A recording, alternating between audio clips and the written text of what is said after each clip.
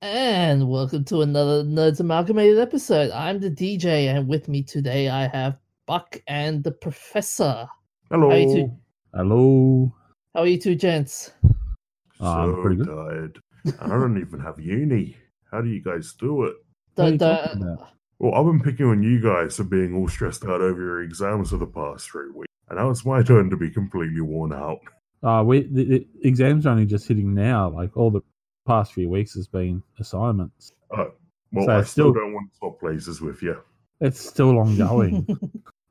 Now he wants to swap places when every week he's been bragging about how the full-time life was such No. a good thing. I said I still don't want to swap. Because you guys have exams to go. Well, I don't because I'm in my masters, but yeah. So why are you so worn out and tired there, Professor? I don't know. I think what's happening is that someone's mind controlling me in the middle of the night when I'm supposed to be sleeping to get up out of bed and go and perform dastardly deeds and then putting me back before I wake up. So many things I could be saying there, and I know I'd be in trouble for all of them. Okay, just don't blame me if I fall asleep in the middle of recording tonight. No, we'll just make fun of you. We'll have the audio version of you looking like a mumble rapper. No, I'm no mumble rapper. I snore like industrial machinery. Well, there you go. We won't even need to do anything. We can just sit there and put a soundtrack of you snoring to people starting up heavy industrial machines. The best alarm clock idea I ever heard of. Actually, no, not alarm clock. Best ASMR track. The Professor snoring like Trust heavy me, it's machinery. really not. And the best alarm clock I've ever come across is a fire station. With But the just up- trucks going out, sirens on. Yeah, it's not just that. It's also when they open the doors and everything. Because I actually moved into a place and was literally just up the road and up the hill from the fire station. And first night we moved in, they had a fire or something going, and yeah, they had the bell inside the station go off, and then the trucks start up and the doors fly open, and the trucks come out with their lights and sirens going. That wakes anyone up at 3 o'clock in the morning. I bet it would. Anyways, gents, let's get the show on the road. Bucky, you've got the first story. Hold Hi. on. We've got a shout out there. Who was the podcast about sleep? 1/3 of life. So that's the first square of bingo. Well, hang on. Now, what's Zane has his one as well, where he reads for Insomniacs. Is it unfeatured articles? I think so.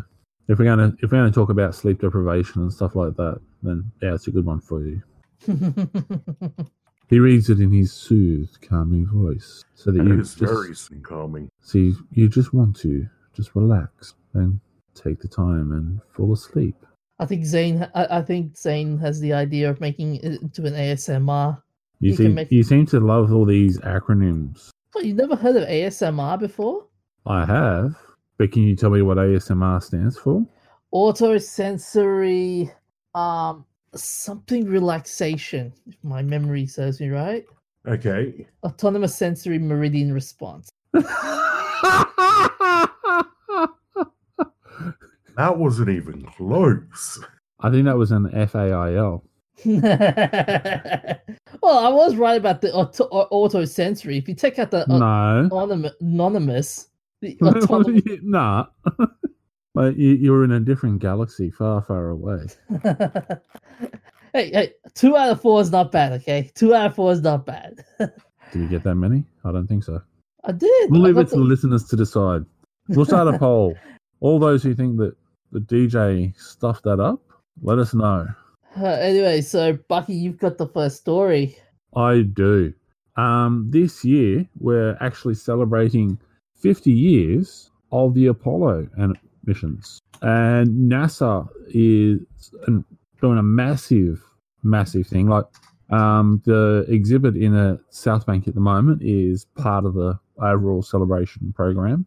But they've also got special TV programs, all sorts of things. So, yeah, all the space cadets who are completely addicted to the idea of being an astronaut, like the professor, we've got a couple of links there. There's actually one with National Geographic, which has got a lot of stories, such as capturing the space race. So looking at all the different photos as we set sail, Return to the Moon, which is a program that's on the works. And then there's also Women of Apollo, looking at all the amazing ladies who have been involved in the Apollo missions, some of whom we've mentioned over the various episodes. Surely they mention our idol, Margaret Hamilton. I'm pretty sure she was in there. I had a quick look at it because I've also got the NASA website up, which has got so much extra information about various events that they got going on. In the National Geographic, their first line is, "Countless women were vital to launching the era of manned spaceflight. And for half a century, these hidden figures have been overlooked for their role in the space age." So they got Barbara Crawford Johnson, the woman who pointed NASA's path to the moon, Katherine Johnson. Yeah, they've got a lot of stuff here. So, this is. You first. I was just going to say, they've actually got like so many events. It's actually like there's stuff in Paris, it's all around the globe. There's things happening. So it doesn't matter where you are. There's something nearby that's related to the Apollo missions. So does that mean we get to see reruns of the movie The Dish? You can watch it whenever you like. No one's going to stop you. Oh, I know, but they'll be saying like we'll be showing the movie The Dish as well. I haven't seen it in amongst any of the lists, but it's always definitely a good movie to watch. After all, who doesn't love a bunch of Australian larrikins playing cricket inside the Parkes radio telescope dish? And messing up and trying to work out how to fix it before their boss finds out. Mm-hmm. But in all seriousness, though, which Apollo missions you reckon takes the cake as the best Apollo mission? The most remembered Apollo mission, I mean. Well, what do you mean remembered? Like, there's different ones to remember for different things. Well, like as in land breaking, record breaking, and something that made history kind of things. Like Apollo 11, for example, that was historic in terms of the Neil Armstrong and his one step for man, one giant leap for mankind. Yeah. Then you got, was it Apollo 13 that there's some scientists think that they've actually tracked it recently?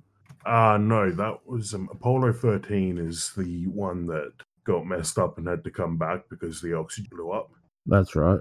I think it was Apollo 8 that we were talking about the other day.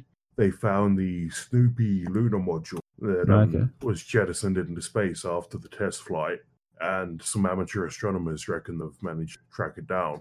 Because it's like you got 50 years of history, because there's still stuff happening with some of the Apollo missions where the technology from that has gone over into the space shuttle, and there's just it's built such a massive platform that flows into everything else that saying one particular point, like as you said, like Apollo 11 landed on the moon, but all the previous Apollo missions had so much that it was building up slowly in a constant level.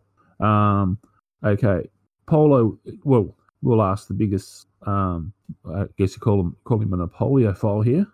Professor, give us a rundown on Apollo 1 to Apollo 11 on the stages and what they achieved. Now, it's been a while since I've actually thought about this, but Apollo 11 is obviously the most famous for being one to land on the moon. Mm-hmm. Apollo 13 had to turn around and come home. Apollo 17 was the final Apollo mission.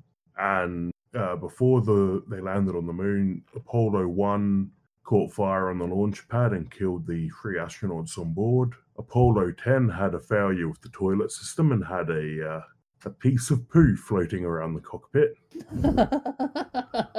I think Apollo 8 was the first one to fly to the moon with a full lunar module. Mm-hmm. But that's all I can remember off the top of my head. Notice the DJ laughs at the poo floating around. The crew members did as well, and they were arguing over whose it was and who had to clean it up. Yeah, it's not like being in the car where you can just open the window to shoo a fly out. Although the celebrations aside, though, you know what's going to be annoying though with the celebrations going on. You're going to see a lot of conspiracy theorists now coming up saying, "Oh, the moon landing is fake," and and they'll still whinge and whine about it. Yeah, but that's all been disproved so many times, and in all fairness, it'd be nice to have all the all those guys coming up with something different to talk about. Just 'cause I'm getting sick and tired of them talking about flat Earth theory. I confused one of them because he was going on about the flat Earth theory, and I said, no, the Earth's shaped like a donut. And so that's the reason why we have donuts, because it's actually a celebration. And it has to be made on the inside edge of the curve of the donut through the hole. By the time I left talking to him, he actually started to believe me. Oh my God, that's amazing. Not really. It was me talking to him. No, the part about him buying all the stuff that you just said. But he was dumb enough to already think that the Earth was flat. He also believed vaccines cause autism. He's one of those people that if you give him a conspiracy and you make it sound moderately plausible, he then snaps together all the rest of the bits and pieces to make it work. To the extent, I actually saw someone destroying someone who was a anti-vax conspiracy nut who literally was rolling off all the conspiracies when they went to the doctor for their child's checkup. And the young student doctor who was doing all the initial inspection of the child went back to his resident and told him what had happened, and he gave him a wink. He goes, we'll fix this. Went in, was talking about it, and the mother refused the inoculations and vaccinations. And the doctor just said, well, but what if it doesn't actually cause autism? What if that's all actually a conspiracy from Russia to weaken our society by leaving us open to all these diseases? Apparently, you could actually hear the lady's mind break trying to work out which was the more plausible theory. In the end, she actually got all the vaccinations. I'm going to pretend I never heard that and try to maintain some hope in humanity. Hey, at the end of the day, what is this? The T-shirt that I saw floating around the other week. What does the EKG of flat earthers have in common with anti-vaxxers? They're both flat, aren't they? Yep. But so with the Apollo missions, do you reckon we'll ever see some sort of Apollo type mission for Mars? They're already planning sending a mission to Mars. And it's going to be a multi-stage though, because they're going to have to live there. Yeah, I did remember once wasn't there a company that wanted to take a few people and say, we'll take you to Mars and you'll be living there forever and never coming back to Earth. Yeah, Mars One. There was a draw. There's people that have put their hands up for it. Mars One went bankrupt not too long ago, though. Yeah. So, like, the idea of, like, because when you think of all the requirements of sending a mission to Mars, landing on the surface, and then taking off to fly back, it's not like sending a mission to the moon. Like, the gravity on Mars is a lot heavier than it is on the moon. But it's still also not heavy enough to prevent bone loss. And even if it was after 3 months in space, you start to see some serious bone losses. Mm-hmm. It's why when astronauts come back from the ISS, you always see them sitting in they always keep them sitting down and carry them everywhere for the first little while after they get back to Earth, because their bodies aren't adapted for gravity. Yeah, because even though they have them doing resistance exercises and everything to try and maintain muscle mass and bone density, there's nothing to make it happen. And what's flight time estimated to Mars? It's a couple of years, isn't it? I think the closest is about 3 months. Is it 3 months? I wasn't too sure because I thought it was there. I haven't been following it that closely, so it depends on the time of year that you launch and how close you are to Mars to begin with. But I'm pretty sure the closest approach is about 3 months. You mean from Earth to Mars, fellas? Well, unless you're going to be able to fly from somewhere else. Yeah. If I remember correctly, you have 3 months to get to Mars, then like 2.5 years before you can get a 3-month flight back. That might have been what it was. Um, No, actually, flight time from Earth to Mars is between 150 to 300 days, so roughly 6 to 12 months. yeah, same here.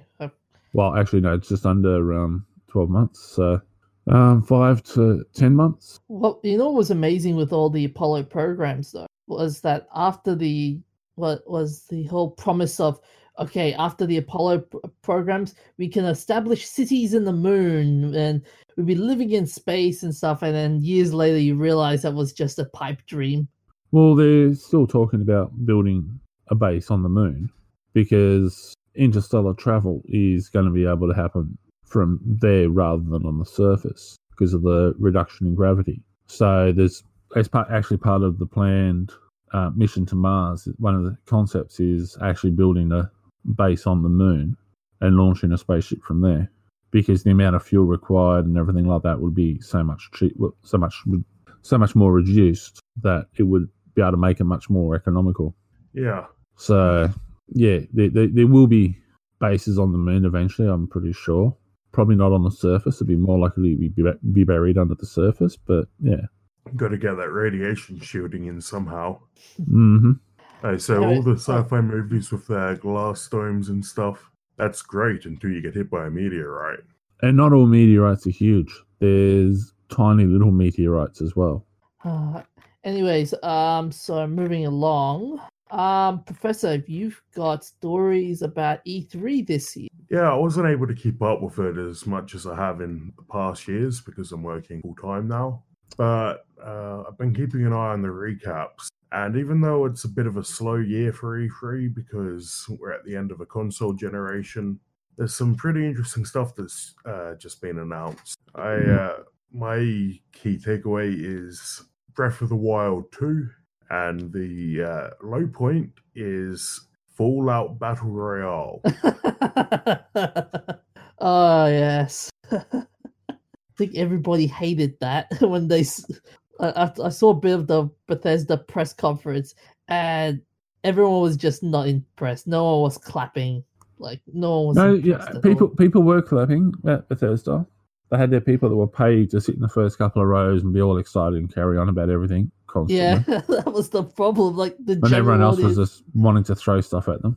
Yeah, Todd Howard, the CEO of Bethesda, was trying to mitigate Fallout 76 by saying, "Oh, thank you guys for making this game so possible." I'm going, no, you didn't. You know what I don't understand? If they'd pushed it back by a year and released it now with the content that they've just announced for the Nuclear Winter update, then I think the backlash would have been a hell of a lot less than it was releasing it as bare bones as it was. Mm-hmm. And the same with No Man's Sky a couple of years ago. It's become a fairly decent game, but everybody's got that first impression in their head from the absolutely abysmal launch. Don't get why AAA companies are releasing unfinished games like this, and then 2 years down the track, the game's finally worth buying. One word: greed. Yeah. Like the Hoff's got to be able to buy his new old style leather jackets and pay for that hairstyle. Like, I'm sorry, but the guy has got to stop trying to emulate Hasselhoff. I didn't see this year's one, but it was so terrible last year I couldn't go there. My biggest takeaway. I was going to say, what did you think of Devolver this year? That was fun. I haven't seen them yet. I'm planning on going back to them when I get a chance. The movie continues. That's all I'm going to say. And I like it. From what I saw when the Devolver conference, they were poking fun at Nintendo's Nintendo Direct's conference, which I thought that was creative and funny. I like the one thing I did catch with Devolver, because I saw a little bit of the video online. They've gone for a RoboCop-esque sort of theme to the movie now. And I see if Devolver spun off a a studio to make dumb, low budget movie things like that, I'd be cool with that. I'd pay to see that. Yeah. They're just they have perfected the art of taking the piss out of the morons. The people who take E3 too seriously. Just people who take themselves too seriously. Microsoft did well this year as well. Did well with their line of games, like for example, Cyberpunk 2077, with the massive reveal of Keanu Reeves and how he's going to be featured in the game, not as a cameo appearance, but in the game. Yeah, he's going to be a full-on companion character. Mm-hmm. And how he entered into the press conference and there were so many people giving him standing ovations, and one person in the crowd was saying, "You're breathtaking," and Keanu replied, "You're breathtaking," and that was amazing. Just watching Keanu on the stage, it was pretty beautiful to watch. Did Keanu promise them $100,000 each if they cheered? No, he doesn't have to because he is pretty cool. But going back to Devolver for a moment, did you guys heard about the game Fall Guys? Yeah, I did. Yeah, I missed that one. See, when I first saw the name, I thought, are they paying out on Bethesda with Fallout? There's Fall Guys Ultimate Knockout. Oh, did you see their bootleg games pack? No, not yet. They released a set of mini games based on other games that they've made with like in the style of cheap Chinese knockoffs. Yeah. I've actually just found it now. They got Shooty Boots and Ape Out Jr. Luff Trousers. Hang on. Piku Biku. Doesn't sound like anything in particular, does it? No, I think it's a pun on Piku Niku with a C is one of their games, I think. Yeah. I was thinking more like Pikachu. Piku Biku. Oh, yeah. And then they got Absolver Fighting Championship and Castlevania. That's like brilliant. That it's for sale for 1% off. Yeah. These guys just make E3 so much more fun. Mm-hmm. What were the Nintendo? Like you said earlier, Nintendo had an interesting press conference with more Smash Brothers reveals. Goodness me! Yeah, the hero from Dragon Quest and Banjo-Kazooie. Oh, is that all? And a bunch of other stuff like Breath of the Wild 2, a bunch of games that they've got coming out on that platform. Apparently, they're getting a full release of The Witcher 3 and Alien Isolation. Okay. See, I'm actually starting to feel sleepy now just mentioning Nintendo and E3. It was that was just a horrible, horrible experience. But yeah, the E3 this year was just lackluster, to be honest. Like, nothing special happened. Like, besides Keanu Reeves entering into the spotlight, and there was another big moment that happened where on the Microsoft, was it Microsoft? No, another press conference. Don't know which game.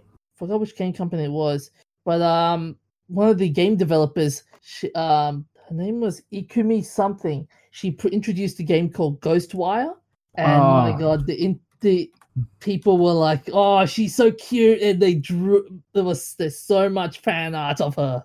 Yep, I did see that. She was pretty cool. Is this the girl doing the weird dance? It was the whole thing. It's just she'll say genuine. Yeah, I saw someone took screen captures of her and arranged it into the Lost comic based on her arm movements. But man, the Ghostwire game looks very interesting though. What's it about? It's basically people that disappeared all over Japan, and it's made by the same guys who did Bayonetta and The Evil Within, so it'd be kind of like a horror thriller game.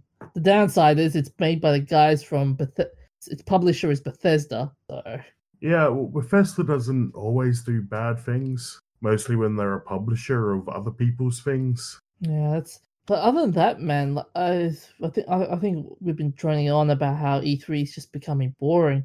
I think the interesting thing is how with Bethesda, by the way, they've been introducing a lot of mobile games. Bethesda's been emphasizing on mobile games more. That's where the money is. Yeah.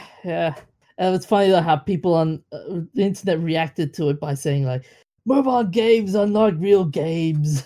Yeah, that's selling out the true experiences of gamers like me. Suck it up, princess. All right. There's plenty of other gamers out there that play on mobile platforms. So you always say PC Master Race, and the DJ's just, who knows. I'm a PC. I'm a PC and a console man. That's all I'm gonna say. So if I checked on your mobile phone, there wouldn't be any games. No, you won't see it. I won't see it because you got them hidden. No, no, you won't see them because I don't play them. I suppose you probably don't have time in amongst all the watching the YouTube videos. Netflix also had an interesting introduction as well to E3 with their the Dark Crystal game. Yeah, more Netflix choose your own adventure things would be cool.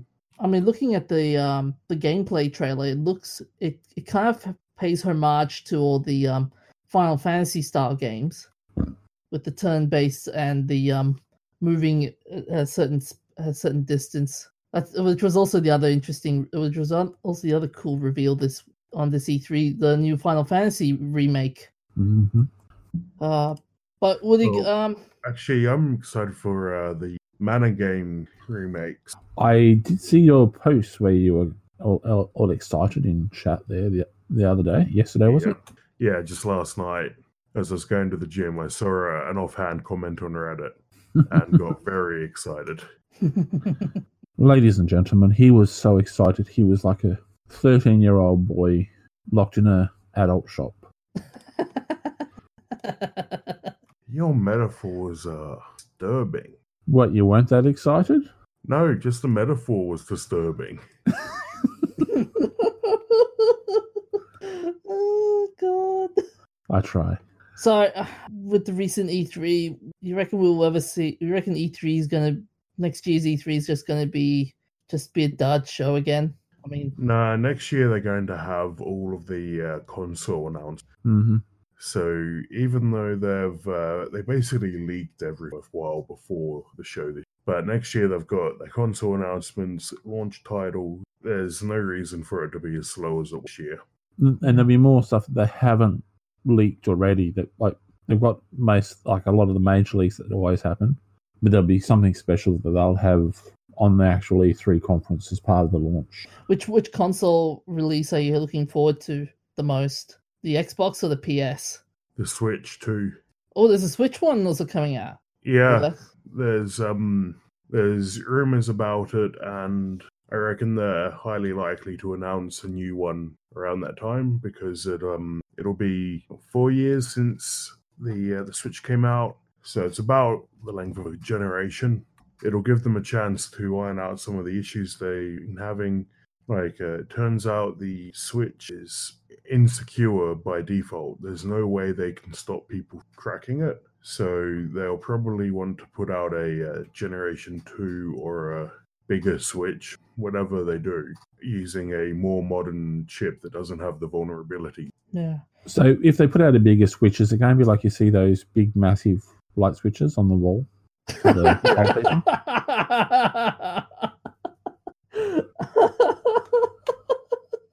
It wasn't that funny, DJ. It will be massive, I will give you that, Bucky. It will be massive.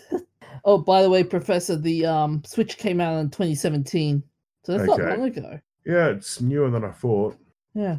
Epic Game Store has been... The other interesting thing with E3, I've also forgot to mention, was how Epic Game Store has been spooking up a couple of times at E3, saying that some of the big games will be coming on Epic Game Store this year, and not many games will be coming on E3.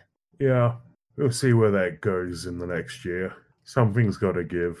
Yeah, it's a matter of time before Epic Game Store does something crazy. Hiring for your small business? If you're not looking for professionals on LinkedIn, you're looking in the wrong place. That's like looking for your car keys in a fish tank.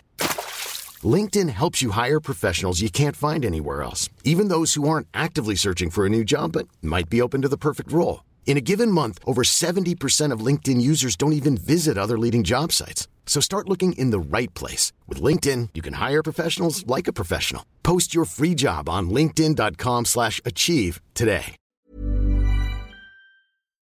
And speaking of crazy, I've got a story for you guys about Netflix and their new venture.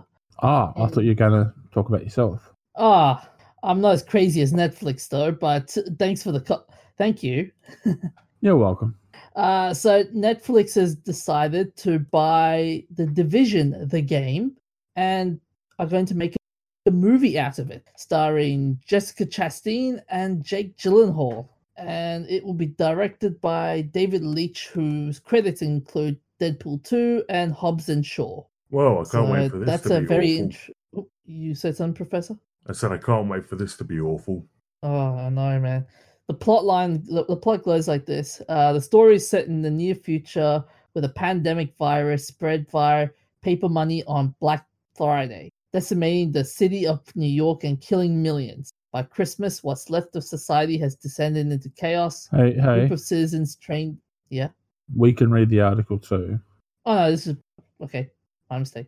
So it's basically a survival movie, as always. But, well, it's not necessarily going to be bad. Like, we kind of have this predilection because of the fact that there's been so many movies that have gone bad. But I have to check, is The Division based on a series of books? No, I think it's one of these new Tom Clancy properties that are Tom Clancy in name only. Okay. Which, to be fair, is most things because he had a lot of Ghost Riders. Yeah, because he had like the Rainbow Six games were actually based, like they were a spin-off from his books. Yeah. So same for Splinter Cell, I think. Did it have a book? Splinter Cell was, I don't remember a book, but I think it was based loosely on some of the character traits that he for John Clark and some of the bits and pieces with that. That might be what I'm thinking. Sorry guys. They made some novels based on the games, so yeah, it wasn't really what.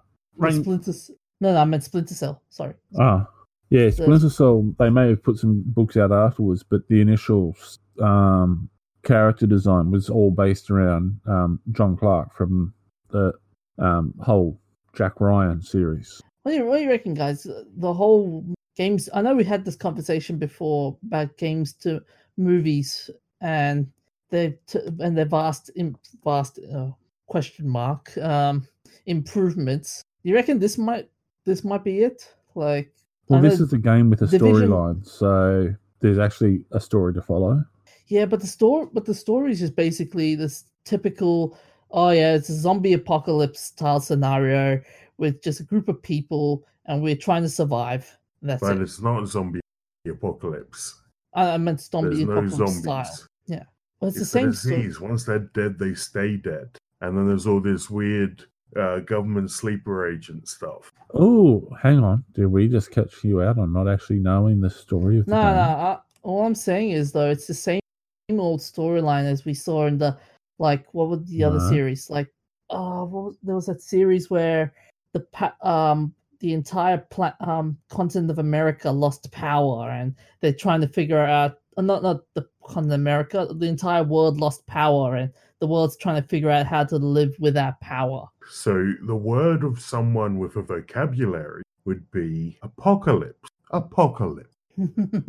There was the one where you're talking about where North America loses power was Dark Angel. There was another one called Revolution, I think. And then there's Mad Max, which is also post-apocalyptic.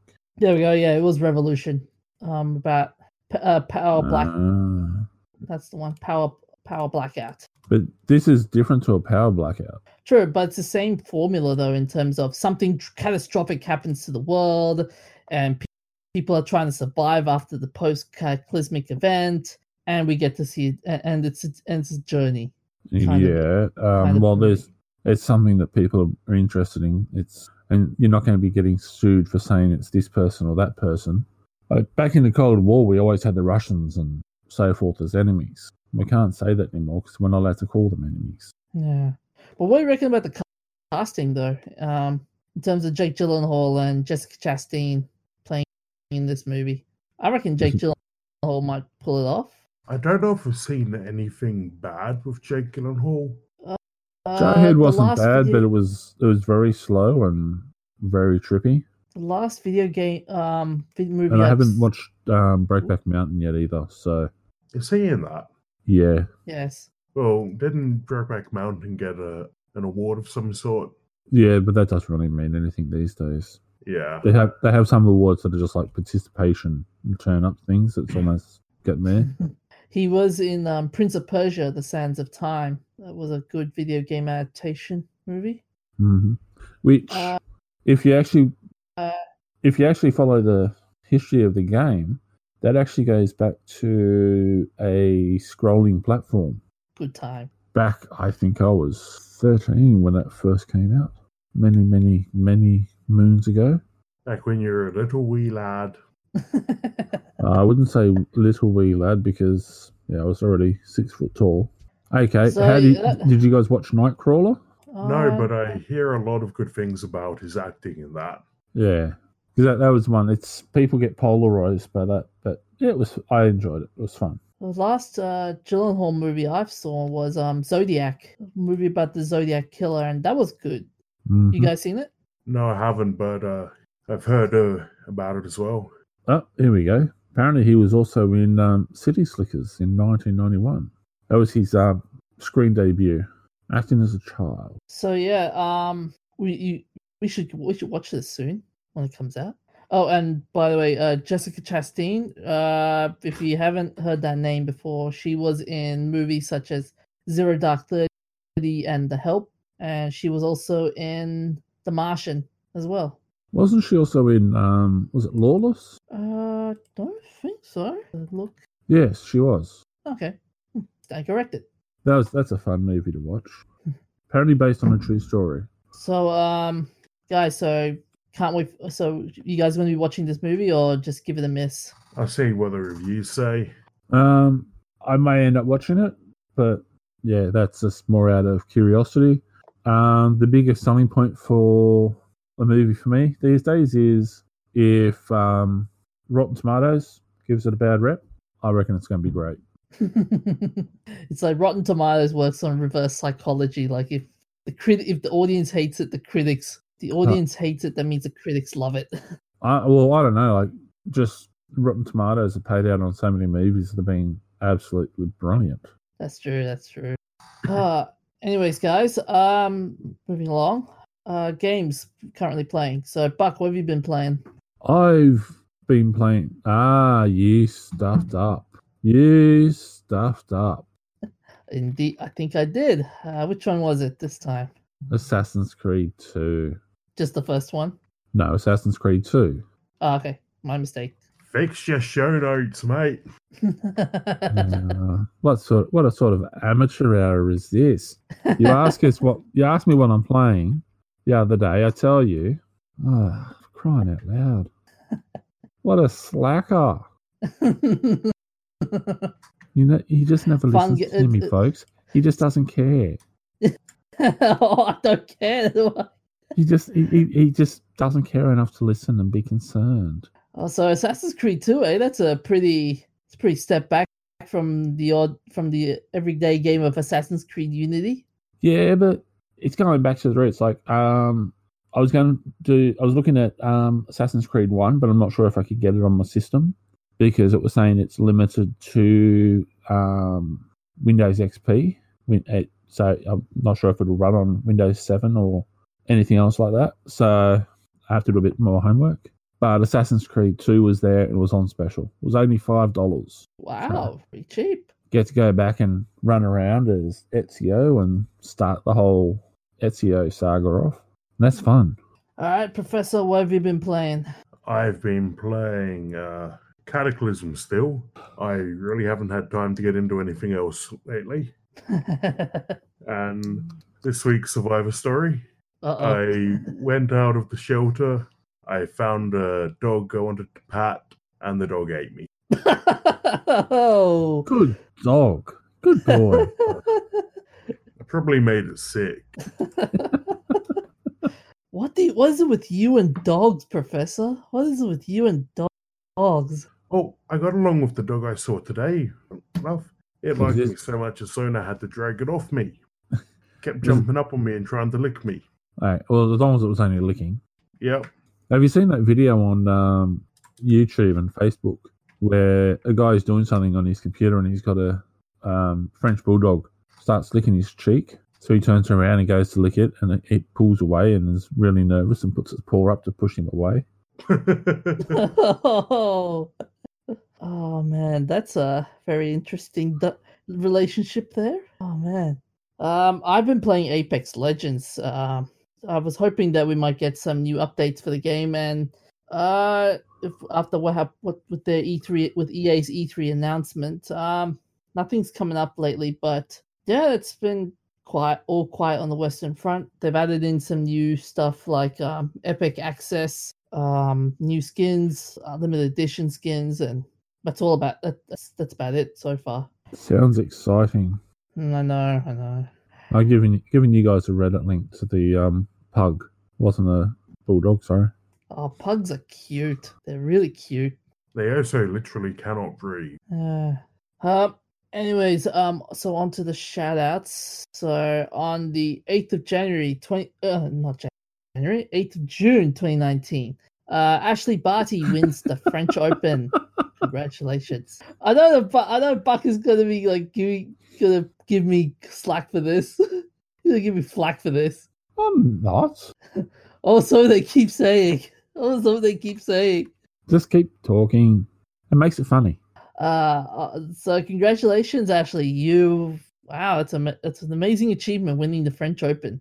And I'm pretty sure she's from Ipswich too, isn't she? Yeah.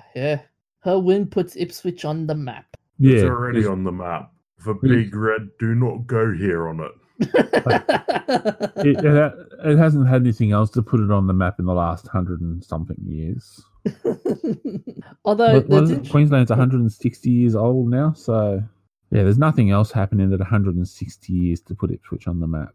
What's interesting though for me was how she credited her time playing cricket to her success, and I'm wondering, can you imagine all these potential athletes and maybe current athletes now saying, I'm going to take a break from tennis and I'm going to play a different sport for the time being just to get a break. Like maybe see Roger Federer playing pro golf or Nick Kyrgios playing soccer. It worked for Michael Jordan, and that totally wasn't a cover-up to hide his gambling addiction. And then there was also, who was the Australian motorcycle rider that went into into the Super V8s? Will Power? No, before him. He was the world champion for... Oh, I know who you're talking about. I think it was before Mick Dawn. Although Mick Dawn did it as well for a little bit. Is it Tanner? I know it's Tanner or someone. No. I'll look it up and then I'll get back to you. Marcus Ambrose, that's the one. No. Wasn't it? No, just keep going. I'll look it up and get back to you. Okay. So we've also 11th of June 1955. The 1955 Le Mans disaster occurred during the 24-hour of Le Mans motor race at Circuit de la Sarthe in Le Mans, France on 11th of June 1955. A major crash caused large fragments of debris to fly into the crowd, killing 83 spectators and French driver Pierre Bouillon, who raced under the name Pierre Levage, and injuring nearly 180 more. It was the most catastrophic race in motorsport history, and it prompted Mercedes-Benz to retire from motor racing until 1989. Man, that was a very, very scary crash to watch. Yeah, it would have been even worse being in the crowd there. Oh, man. Having hundreds of kilos of magnesium flung at you. On the 11th of June 1963, Buddhist monk Quang Duc publicly burns himself to death in a plea for Presengo Dindium to show charity and compassion to all religion. Oh, man. Those people that burn themselves on public places. They're traumatic to watch as well. The motorcycle champion I was trying to think of is Wade Gardner back in the early 90s. What was his name again? Wayne Gardner. Okay. Oh, yeah. Oh, good. I actually met this guy too. He's pretty cool. So on to our remembrances. The 11th of June, 1979, John Wayne, nicknamed Duke, was an American actor, filmmaker, and Presidential Medal of Freedom recipient. Hang on. No, it's the Duke, not Duke. Okay, the Duke. Yeah, you got to have the. I swear it was Duke. Okay, the Duke. He was among the top box office draws for 3 decades. He starred in 142 motion pictures altogether.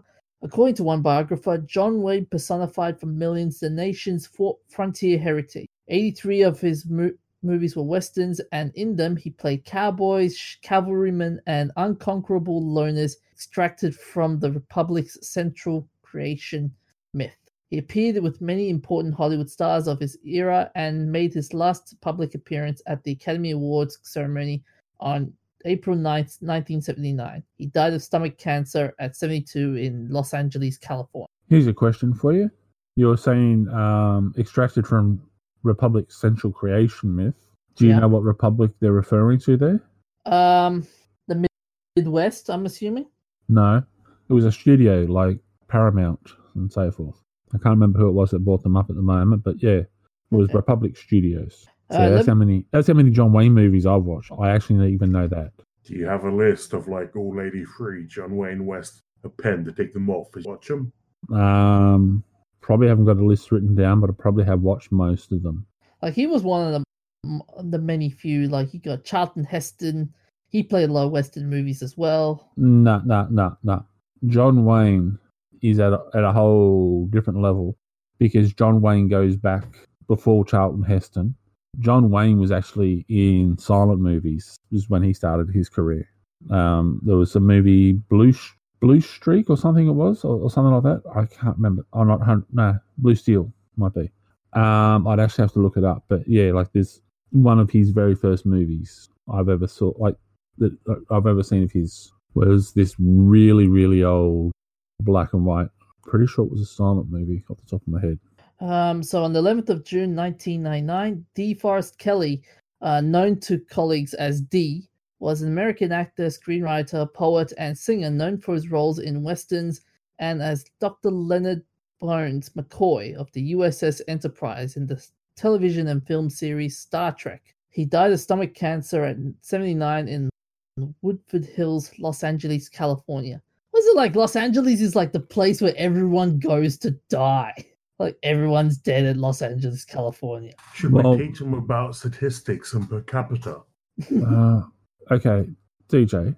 Most of the people you talk about when we say the remembrances are movie stars who have died. Where's the biggest place for movie stars globally? Hollywood. So, given that there's probably a higher per capita ratio of movie stars and they say Hollywood, but they just say Hollywood for the whole area. Like it's not just you got people that they say died in Hollywood that were in 3 different counties away from Hollywood. But yeah, you got a majority of movie stars there. So therefore, when they die, they died in Hollywood. So not everyone's going there to die. That's just where they end up. So on the 12th of June, 2003, Gregory Peck was an American actor. He was one of the most popular film stars of the 1940s to 1960s. Peck received 5 Academy Awards for Best Actor nominations and won once for his performance as Atticus Finch in the 1962 drama film To Kill a Mockingbird. Peck also received Oscar nominations for his roles in The Keys to the Kingdom, The Yearling, Gentleman's Agreement, and 12 O'Clock High. Other notable films that he appeared in include Moby Dick, which was in the 1956 and its 1998 miniseries, The Guns of Navarone, Cape Fear, the 1962 edition, and its 1991 remake. How the West Was Won, The Omen. It's The Guns of Navarone, not Navarone. Okay. You've seen the movie, I know, because we've spoken about it before. So that's yes, right. The Omen, and The Boys from Brazil. U.S. President Lyndon Johnson honored Peck with the Presidential Medal of Freedom in 1969 for his lifetime humanitarian effort. In 1999, the American Film Institute named Peck among greatest male stars of classic Hollywood cinemas, ranking him at number 12. He died in his sleep at home from bronchopneumonia at 87 in Los Angeles, California. 13th of June, 1871, Jean-Eugène Robert Houdin was a French magician. He is widely considered the father of the modern style of conjuring, such as Second Sight, the ethereal suspension, the marvelous orange tree, Robert Houdin's portfolio, and the light and heavy chest. His reputation was so great that he was requested during the 1850s by the French government to help put down a tribal rebellion in Algeria using his skills. This is surely a feat that not many magicians can boast about. He died of pneumonia at 65 in Saint-Gervais-le-Forêt. And he also featured in Boardwalk Empire. Famous birthdays. So on the 11th of June 1910, Jacques Cousteau, French naval officer, explorer, conservationist, filmmaker, innovator, scientist, photographer, author, and researcher, who studied the sea and all forms of life in water. He co-developed the Aqualung, pioneered marine conservation, and was a member of the Académie Française. Cousteau discovered his underwater world research in a series of books, perhaps the most successful being his first book, The Silent World, a story of undersea discovery and adventure, published in 1953. Cousteau also directed films, most notably the documentary adaptation of the book The Silent World, which won a Palme d'Or at the 1956 Cannes Film Festival. He remained the only person to win the Palme d'Or for a documentary film until Michael Moore won the award in 2004 for Fahrenheit 9/11. He was born in Saint-Audrey-de-Cubzac. I'm going to get slaughtered for this. Anyone who speaks French, please write in and abuse the DJ in true French form for his murdering of Saint-Audrey-de-Cubzac. Sorry. Yeah. So, could you say Cousteau is the David Attenborough of his time? Oh, no. Well, David Attenborough was doing stuff when Cousteau was around. Cousteau was predominantly water. Like, he didn't do all the other bits and pieces. He actually had a boat that he used to sail around on and do his documentaries. So... 11th of June 1933, Gene Wilder, American actor, screenwriter, director, producer, singer-songwriter, and author. Wilder began his career on stage and made his screen debut in an episode of the TV series Play of the Week in 1961. Although his first film was portraying a hostage in the 1967 motion picture Bonnie and Clyde, Wilder's first major role was Leopold Bloom in the 1967 film The Producers, for which he was nominated for an Academy Award for Best Supporting Actor. This was the first film in a series of collaborations with the writer/director Mel Brooks, including 1974's Blazing Saddle and Young Frankenstein, which Wilder co-wrote, garnering the pair an Academy Award nomination for Best Adapted Screenplay. Wilder is known for his portrayal of Willy Wonka in Willy Wonka and the Chocolate Factory, and for 4 films with Richard Pryor: Silver Streak, Stir Crazy, See No Evil, Hear No Evil, and Another You. Wilder directed and wrote several of his own films, including The Woman in Red. He was born in Milwaukee, Wisconsin. 11th of June 1959, Hugh Laurie, English actor, director, singer, musician, comedian, and author. Laurie first gained recognition for his work as one half of the comedy duo double act Fry and Laurie with his friend and comedy partner Stephen Fry. The duo acted together in a number of projects during the 1980s and 1990s, including the sketch comedy series A Bit of Fry and Laurie and the P.G. Wodehouse adaptation Jeeves and Wooster.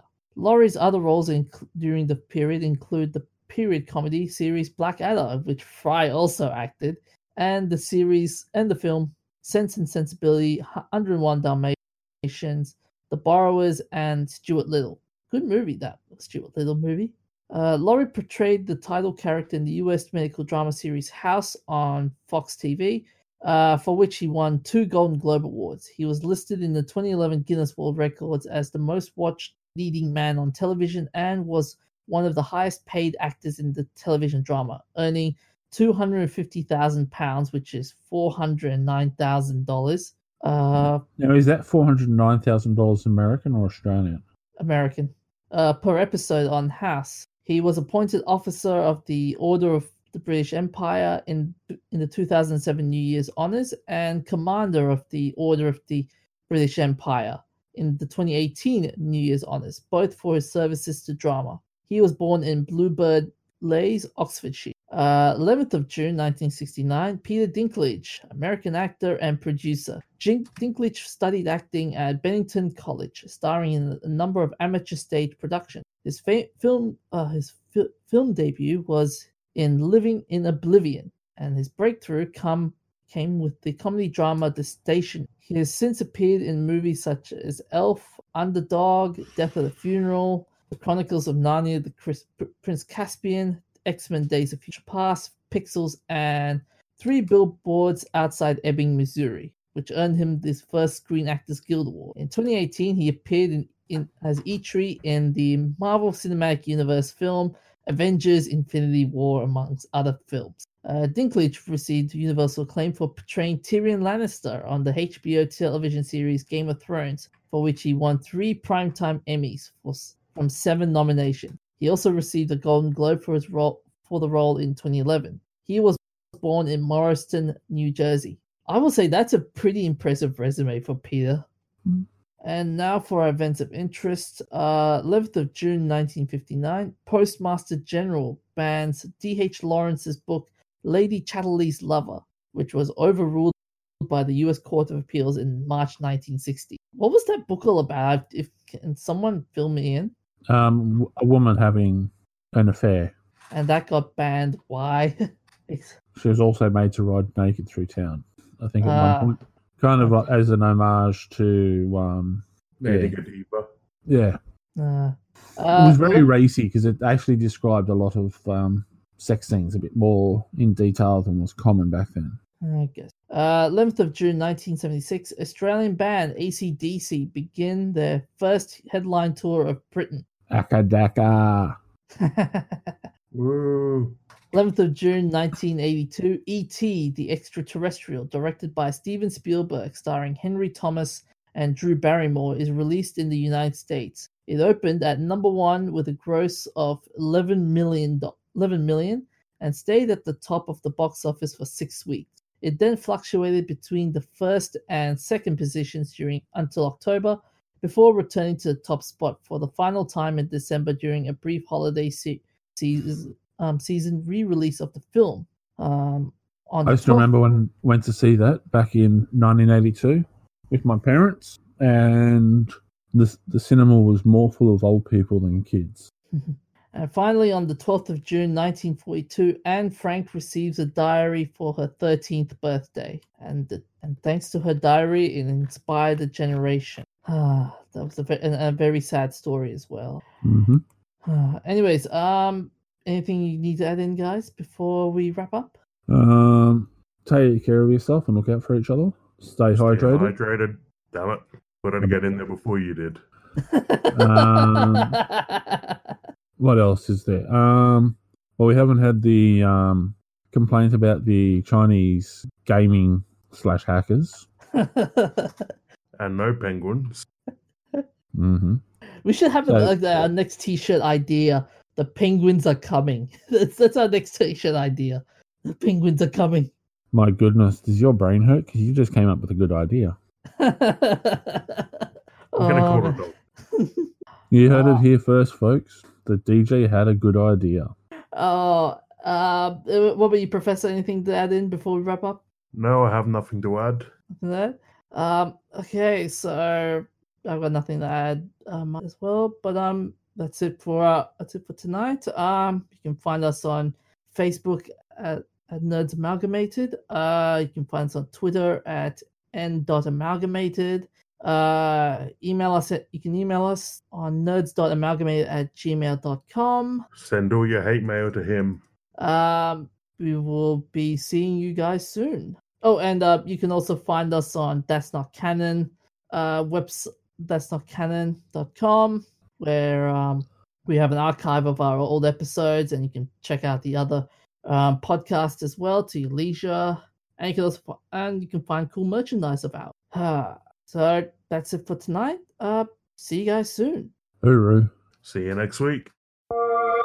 Here we go.